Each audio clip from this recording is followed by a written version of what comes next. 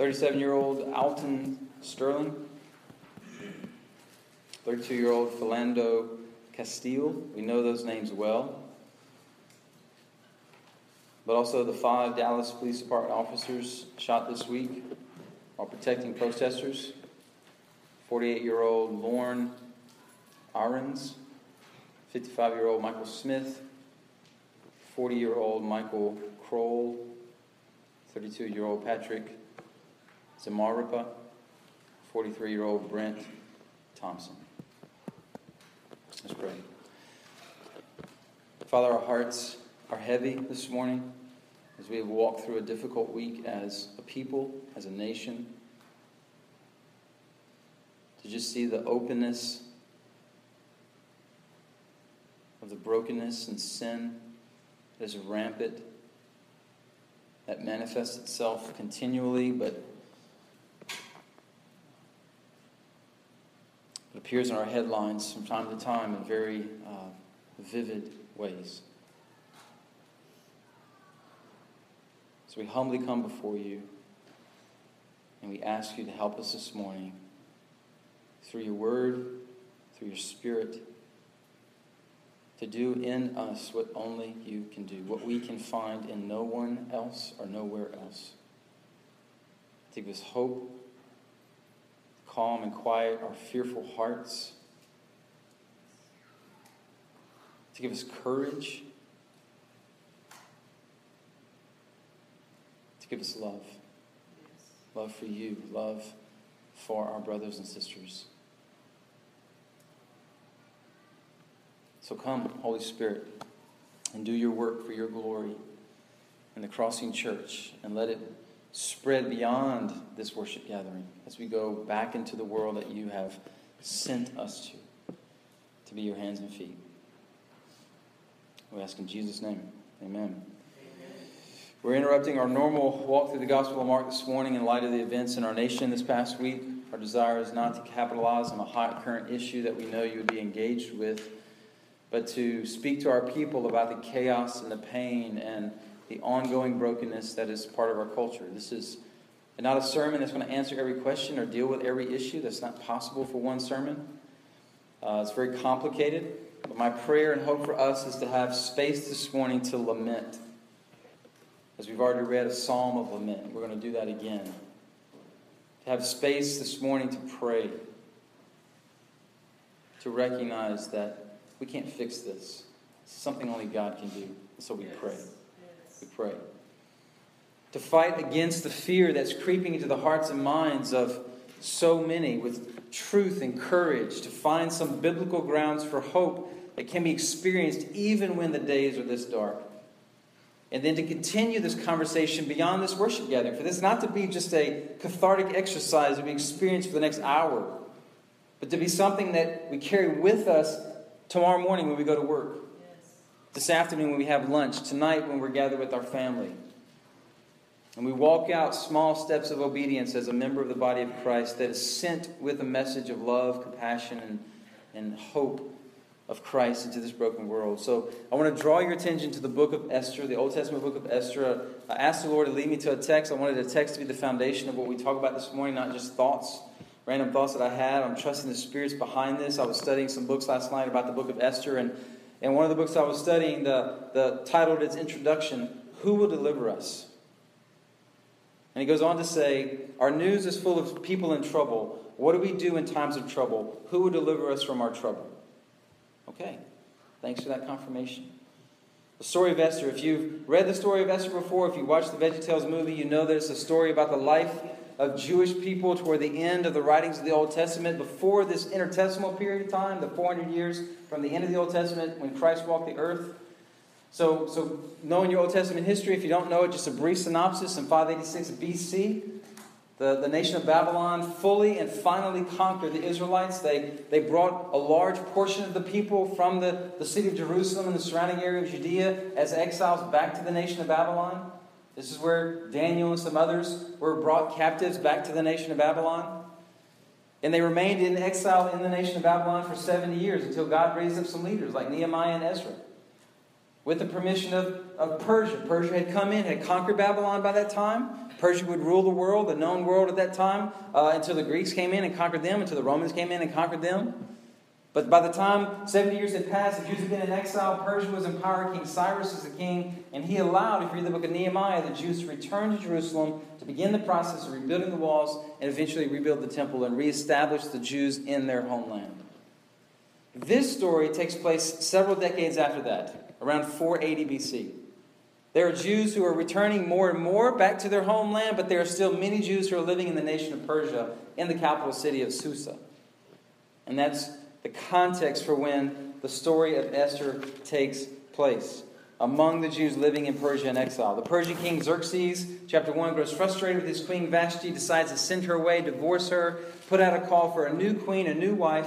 The land is scoured for potential new wives to come in. All these young women are brought in. One of those women was Esther. Esther was an orphan, raised by her uncle Mordecai, who lived in the capital city of Susa. Mordecai was able, under God's providence, she was able to become part of this harem of women who could potentially become the queen of Persia, to rule with King Xerxes. Esther, through her beauty, through her charm, through the providence of God, becomes this queen. Xerxes did not know she was a Jew. She intentionally, under the direction of Mordecai, did not disclose that. One day, Esther proves her loyalty to King Xerxes. Mordecai hears about a plot of assassins. She reveals this plot to King Xerxes. He's able to take care of the assassins, and he grows more fond of Esther, more in love with her. Now, the other main character in this story is Haman. Haman's second in command under Xerxes. Haman came from a class of people who had been enemies of Jews for hundreds of years. Haman hated the Jews. He especially hated Mordecai because Mordecai would not respect and honor him as second in charge over Persia. Mordecai would not bow before him. So Haman one day convinced the king to issue this binding edict. And when the king of Persia issues an edict, a law, it can't be reversed. This binding law that one day in the distant future, within the next year, all Jews in the land of Persia would be exterminated, which would include Jerusalem and Judea, because that was under the Persian Empire. News reaches Mordecai, who is crushed with grief. The most powerful king of the most powerful nation on earth just issued a binding law that cannot be reversed, that all of his people are going to be exterminated 9 months later.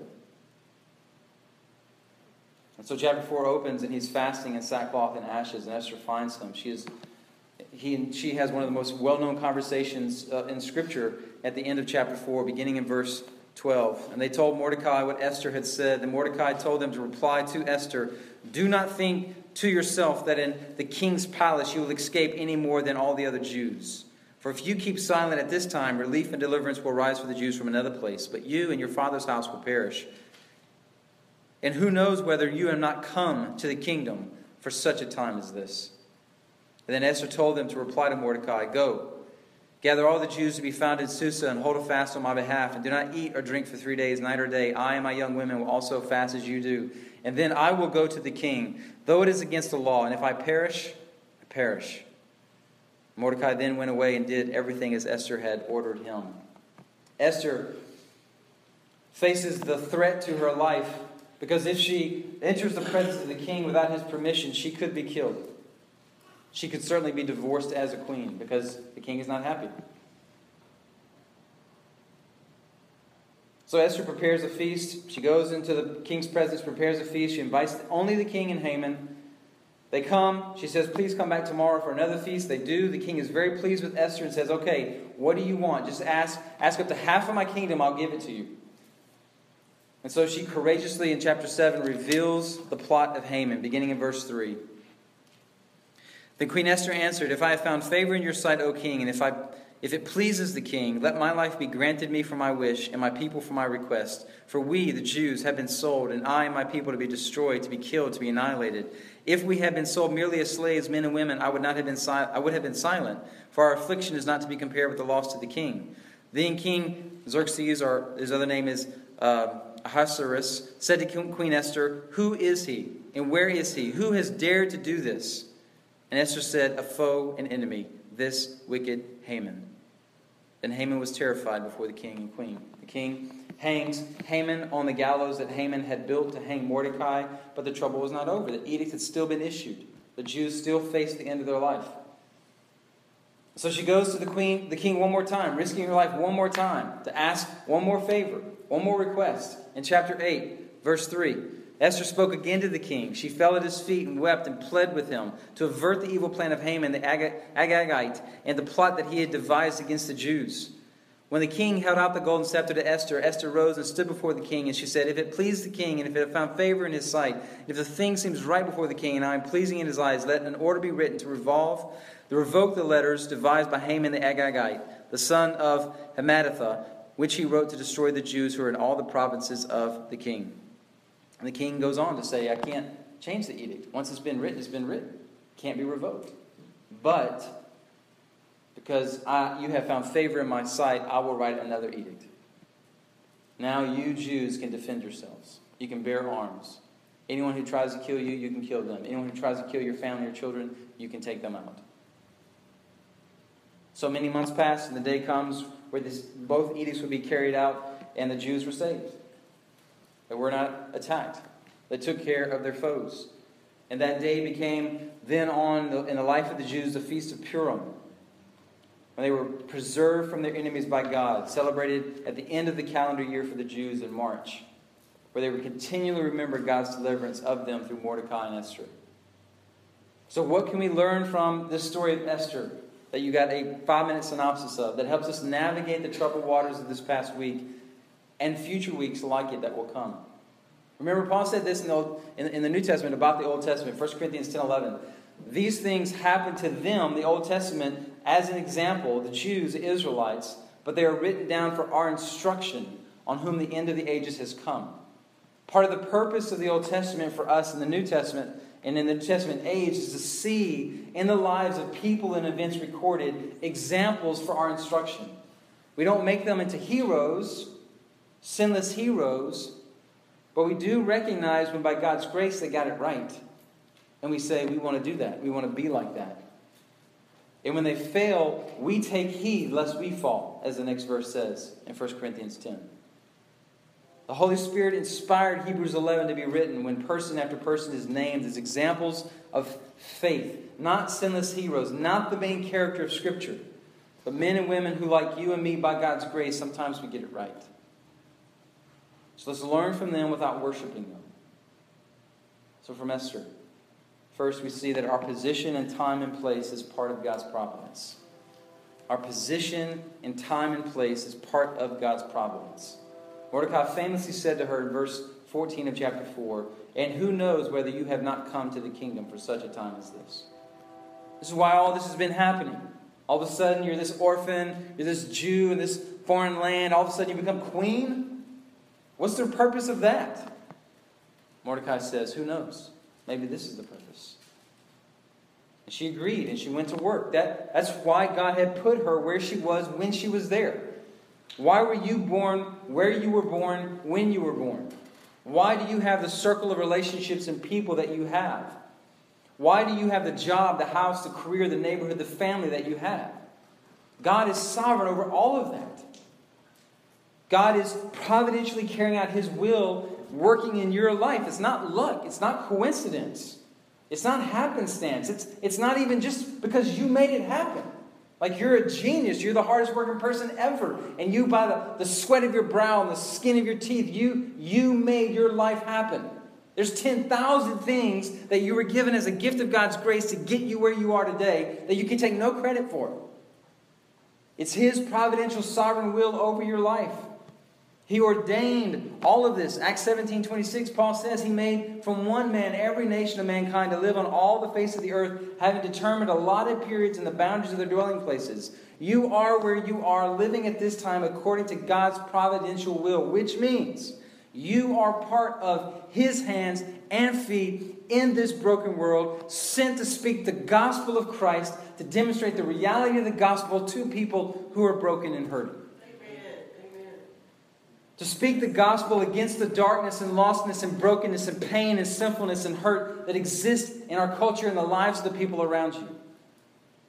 Part of what God wants to do about this mess that we've seen last week is sitting in this room. Look around. Let's boil the events of this past week down to the root issue. What's the problem? Sin. What's the solution? Jesus and the gospel. How do you apply the solution to the problem? Look around this room.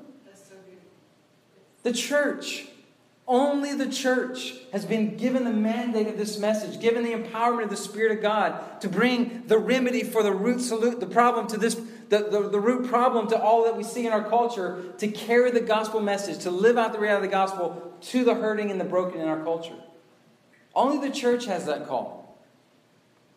Through God's people, empowered by God's Spirit, speaking God's gospel to live out the reality of a gospel-changed life. We're it. There's no other agency or organization that's given that mandate. Politicians, city leaders, nonprofit, grassroots movements, they may all by God's grace attempt with good intentions to apply remedies, but they are only band-aids on a heart attack victim.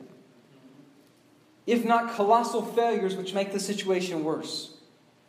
Only the church has been ordained and empowered and sent with true remedy for the true problem. Quit looking to Washington, celebrities, the rich, viral posts, videos which tell good stories. Quit looking to your pastors to fix this.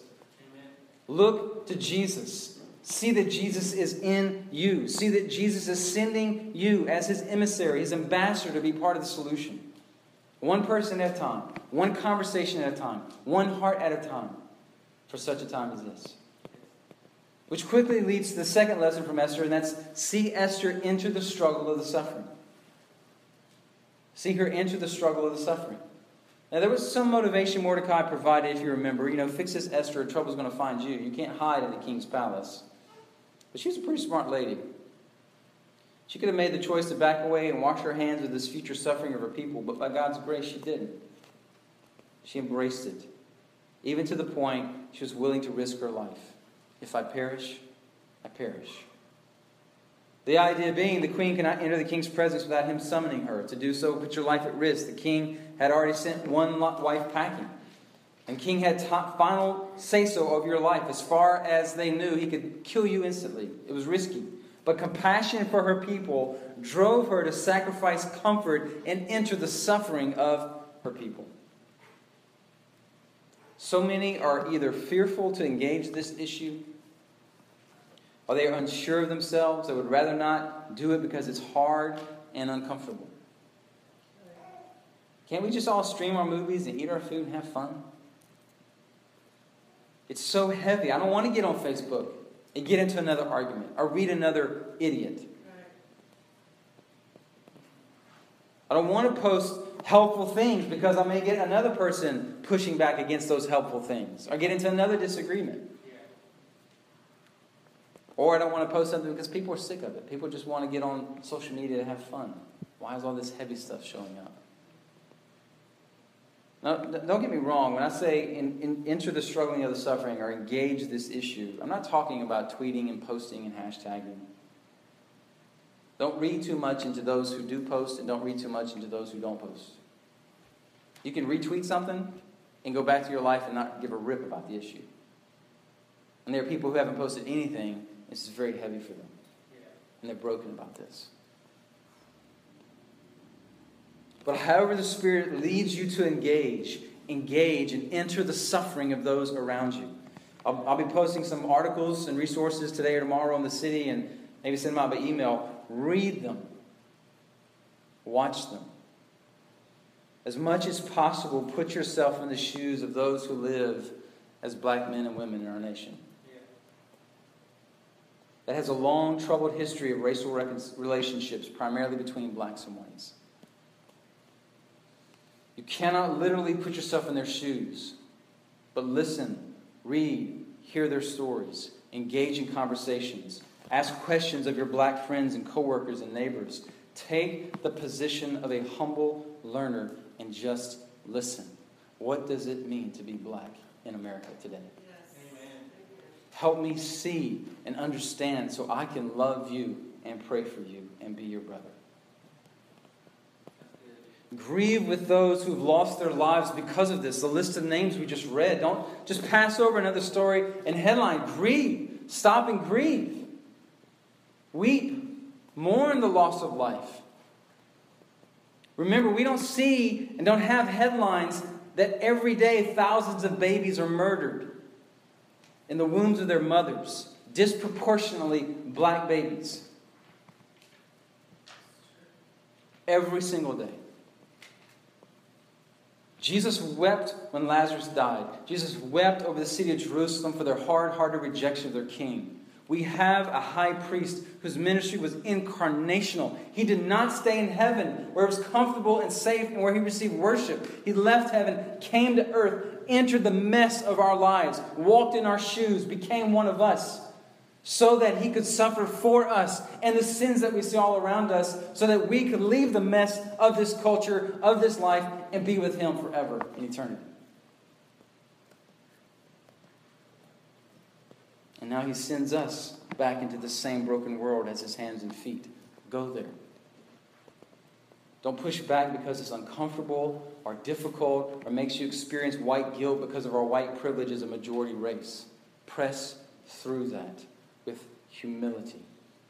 Read the stories of those who have spouses in law enforcement and how they fear for the life of their spouses now, who maybe won't come back home. And every day they know their spouse or their parent is engaging in confrontations that could cost them their life. Pray for them. Support their families. Thank them for their hard work. We cannot just continue to only engage these issues when the headlines are hot. And for the short time we care, we pray, we weep, and then we go back to normal life. Like, ask the Spirit this morning, what is one step you can take to learn, serve, care, be part of the solution for the racial division that exists in this country? We want to be a multi-ethnic congregation. We're not. Not because we can get people to show up on Sunday morning, but because people are already in our life Monday through Saturday. We're living multi-ethnic lives every single day.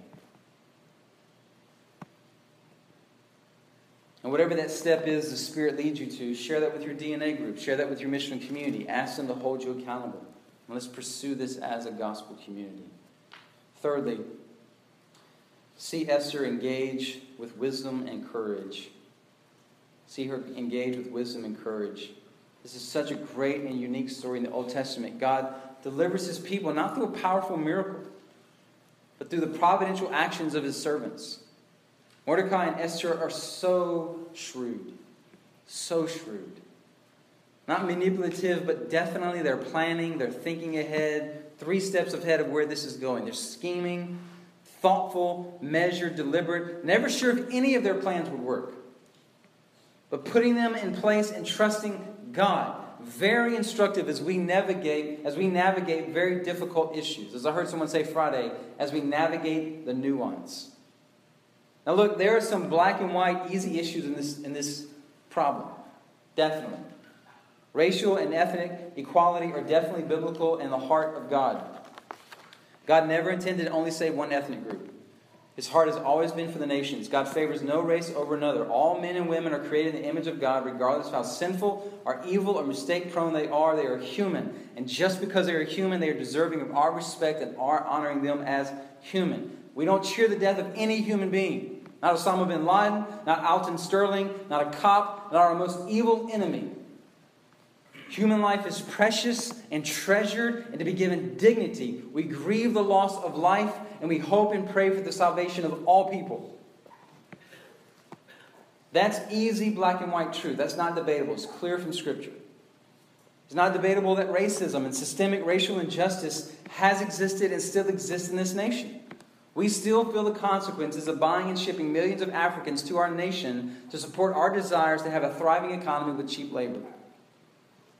Many of the founding fathers who have been given sainthood by some in the church had slaves.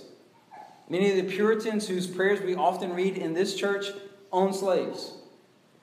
This doesn't discredit their words or thoughts, but it needs to be noted. These guys were really wrong on this issue. Our denomination, the Southern Baptist Convention, was founded so that slave owners in the South could send and be foreign missionaries all around the world while they still owned slaves and were members of the local churches. That's why the Southern Baptists came to be, for which we have since repented of. Pulpits all over the South justified slavery Sunday after Sunday, and eventually our nation was torn apart in a civil war primarily over the issue of slavery. But it didn't end there. The struggle for equality continued for another 100 years, culminating in the civil rights movement and finally laws that were significantly changed to integrate our culture and make the playing field more level. But we still, as you know, have a long way to go. This is not a South issue or a North issue or an East or West issue. This is an American issue. We are a very young nation. We are still in the struggle. And for us in the majority race, pretend as though it's not an issue or it's not real because we're not racist or we don't think we're racist because we haven't told a racist joke or laughed at a racist joke lately is racist. It's racist to unwillingly, to have an unwillingness to care about another race of people and their continued struggle to be treated equally by a culture. You're treating another race of people as different. If it was happening to us, would we not care? Would we not do something, say something, speak up? Turning your back on another race of people because it's not your problem, your struggle is racist.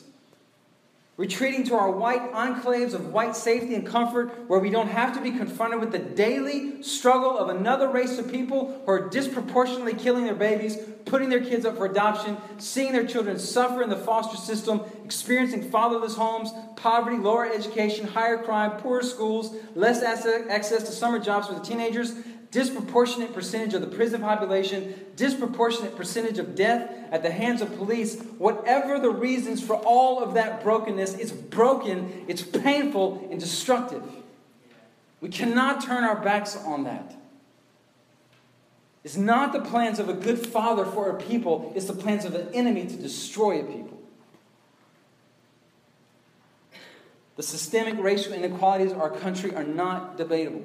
They're real. And the third easy black and white bedrock truth concerning this issue is police and cops are part of the government that God has ordained to be His authority over cultures and societies. Yes. Romans 13, 1 through 7. Let every person be subject to the governing authorities, for there is no authority except from God. And those that exist have been instituted by God. Now, when Paul wrote this, he's talking about Nero, a psychotic Roman emperor, crazy.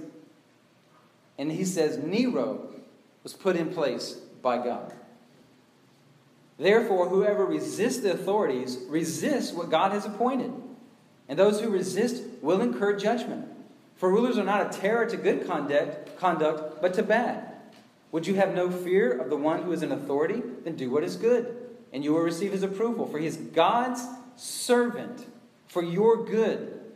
But if you do wrong, be afraid, for he does not bear the sword in vain. For he is a servant of God, an avenger who carries out God's wrath on the wrongdoer.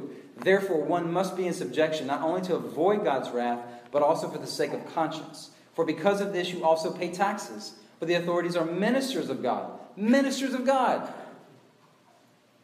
Judges, presidents, congressmen, congresswomen, cops, teachers, ministers of God, attending to this very thing.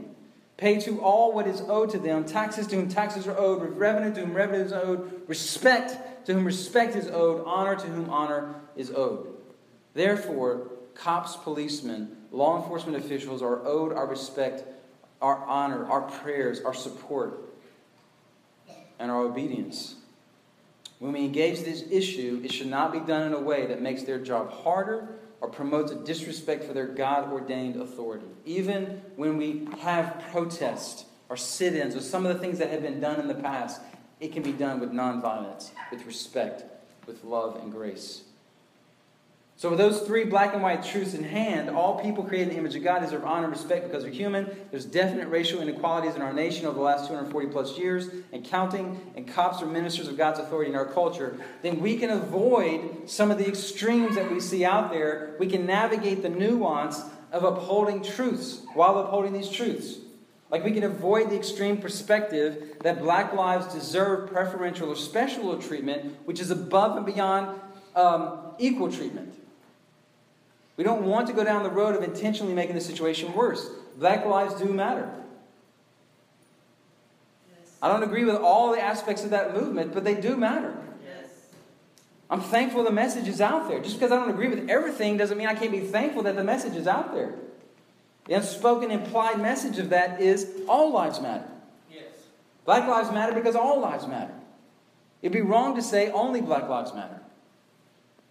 Equally extreme and wrong would be to ignore the systemic racial injustice that black Americans experience every day. It's wrong to say cops are racist or cops are out to get black people. It's wrong to say the events of this past week don't matter because Alton had a gun, or was maybe reaching for a gun, or he had a criminal record.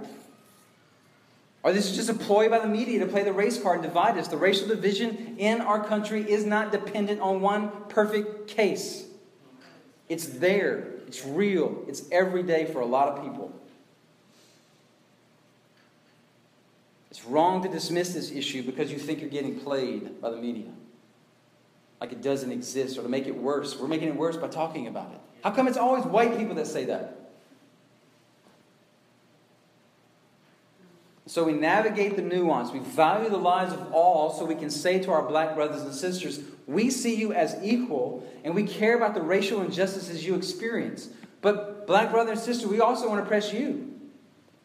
Why do you vote for one political party over 80-90% of the time when that political party is primarily responsible for the abortion industry that is killing your children at alarming rates? Yes. And some of these men who were shot were not innocent. Things could have gone down better if they would have not resisted arrest or would not have had an unregistered weapon or some of the things. It's not the cop is always evil, the black guy is always innocent. That's not the case.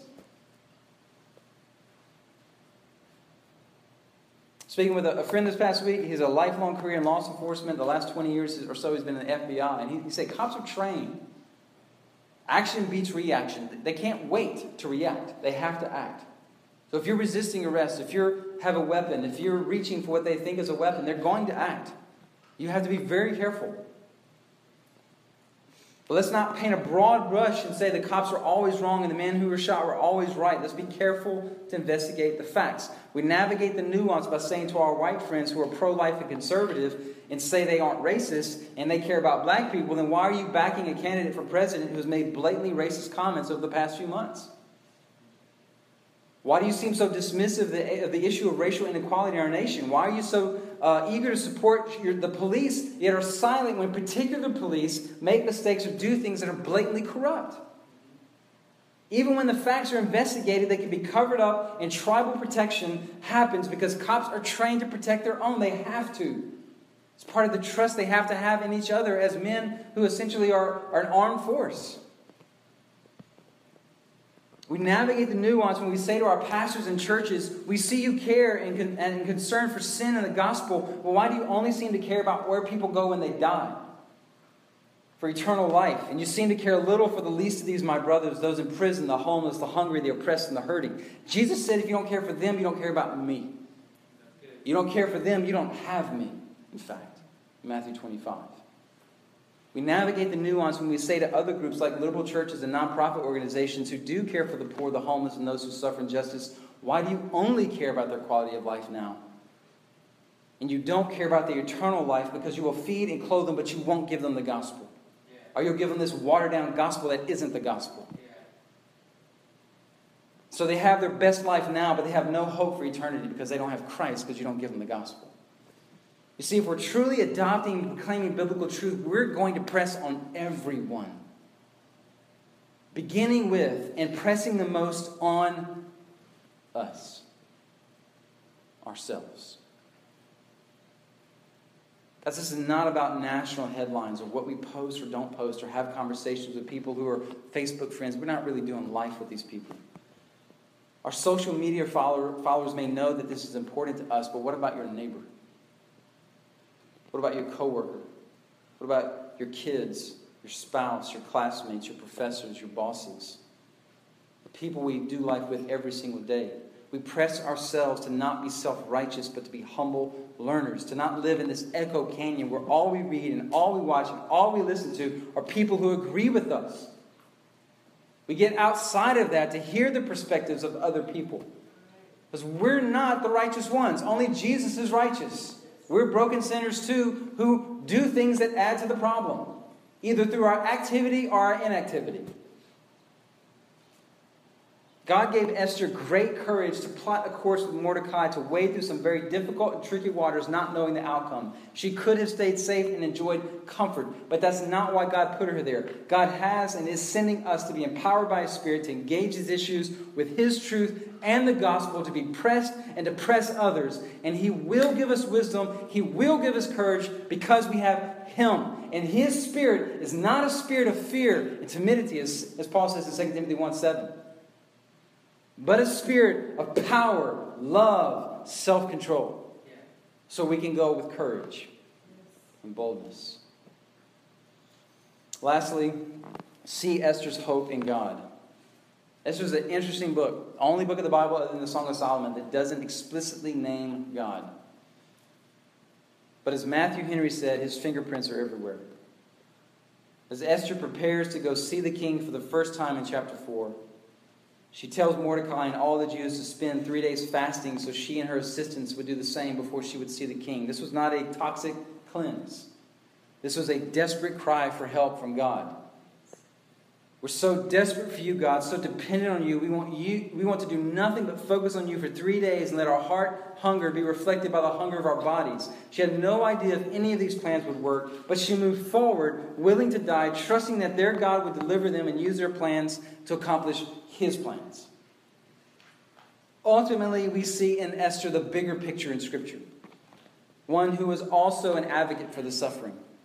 One who was also an intermediary between the king, who had the power of life and death, and the people. One who not only was willing to sacrifice his life for the suffering of his people, but one who did. One who was not only willing to suffer the wrath of the king to save his people, but one who did suffer the wrath of the holy king.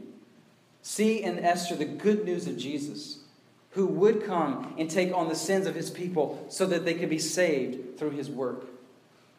Our greatest hope when these seasons of bleakness and brokenness arrive is not that our engagement with people will change minds and hearts, or if we could elect the right person, things would get better, or if the right movements or the right march, the right protest could be started, then this situation will be resolved and disappear. Our greatest hope is King Jesus is coming back to make all things new, to fix all of this forever. That day is not now, it is coming, and it is true. It is as real as Jesus on the cross, Jesus in the tomb, Jesus rising from the dead. So it doesn't do away with the sin and brokenness that we see, but it gives us a taste of the day when it will all be done away with. As the King sends us as emissaries and messengers of His message of love, hope, grace, and truth. And we see it flourish, like we see people love each other. Not because you're like me, but even though you're different than me. Serving others who are different than them. Humbling themselves and learning from others. Those are all glimpses and tastes of what the King is coming to bring. And it makes us long for more. And it encourages us in our struggle with brokenness. You've seen this. Glimpses of His grace on social media this week. Stories of black women in stores being approached and hugged and cared for by white cops. Stories of black men being pulled over by cops. And there being a mutual respect. And things went well. Pictures of black men and white men praying over men in blue. Black people helping cops at a protest who were there to protect the protesters who were protesting excessive force used by the cops. These are glimpses of grace and instructive. There is a way forward where there is peace and love. It's not all bad and bleak. Now, the sin in our culture is not going to disappear until the King returns. So there's going to be more headlines. It's going to happen again. But the sin in you and me can be dealt with by our King.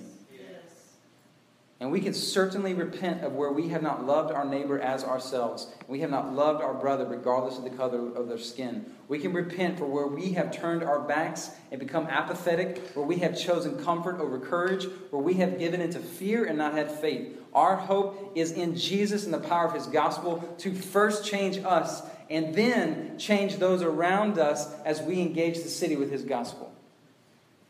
Our focus isn't to change the headlines, but to adopt the posture of the Good Samaritan, who did not coldly pass by the injured Jew in the road, but entered into the suffering of his brother and engaged him and sacrificed his time, energy, and resources to do what, as Jesus is saying in that story? To love his neighbor. to love his neighbor as himself, even though he had every reason to hate him, because he was a Samaritan, and that was a Jew. By God's grace, with God's power, we will engage with our neighbor, and we will engage in love, putting our hope in God to change us and our culture, not putting our hope in our good works. We're going to transition now to a time of repentance and then sharing communion together, remembering the sacrifice of Jesus to take away our sins. But I just want to encourage you. This is so heavy. Can't believe I made this through this without just bawling, because it's just been so heavy all week. However broken you may be this morning about your sins in this issue, don't be crushed. Jesus was crushed for you, so you could be free from sin and live a changed life. Don't be crushed by what you haven't done. See, Jesus is taking that punishment for you so you can live differently and sent to be different. The Holy Spirit has not come to condemn you or heap guilt upon you, but to lovingly expose our sins and then immediately bring the gospel as the remedy and empower us to go live a changed life. Maybe this morning the Holy Spirit's opened your eyes and helped you see. You don't have a relationship with Jesus. You've never trusted in him as your Lord and Savior. You've never become a follower of King Jesus.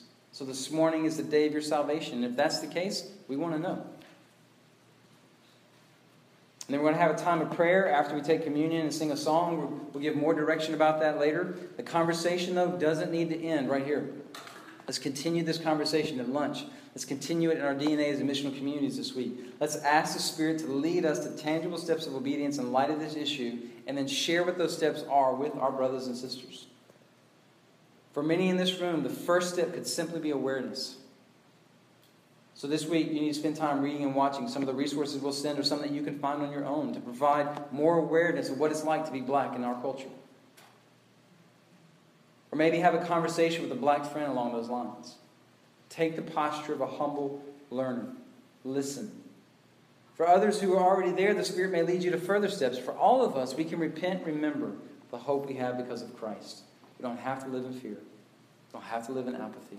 We don't have to live with bleakness clouding our lives. So I'm going to pray, and then we're going to read a prayer. If you're a baptized, repentant follower of Jesus Christ, then we invite you after a time of prayer and repentance, when you're ready, leave your seat, come and grab a piece of bread and dip it in the cup, and then return to your seats. And then together we will share in this meal that points us to our only hope. It is Jesus. Father, we are grateful that you are not absent, but you are very present.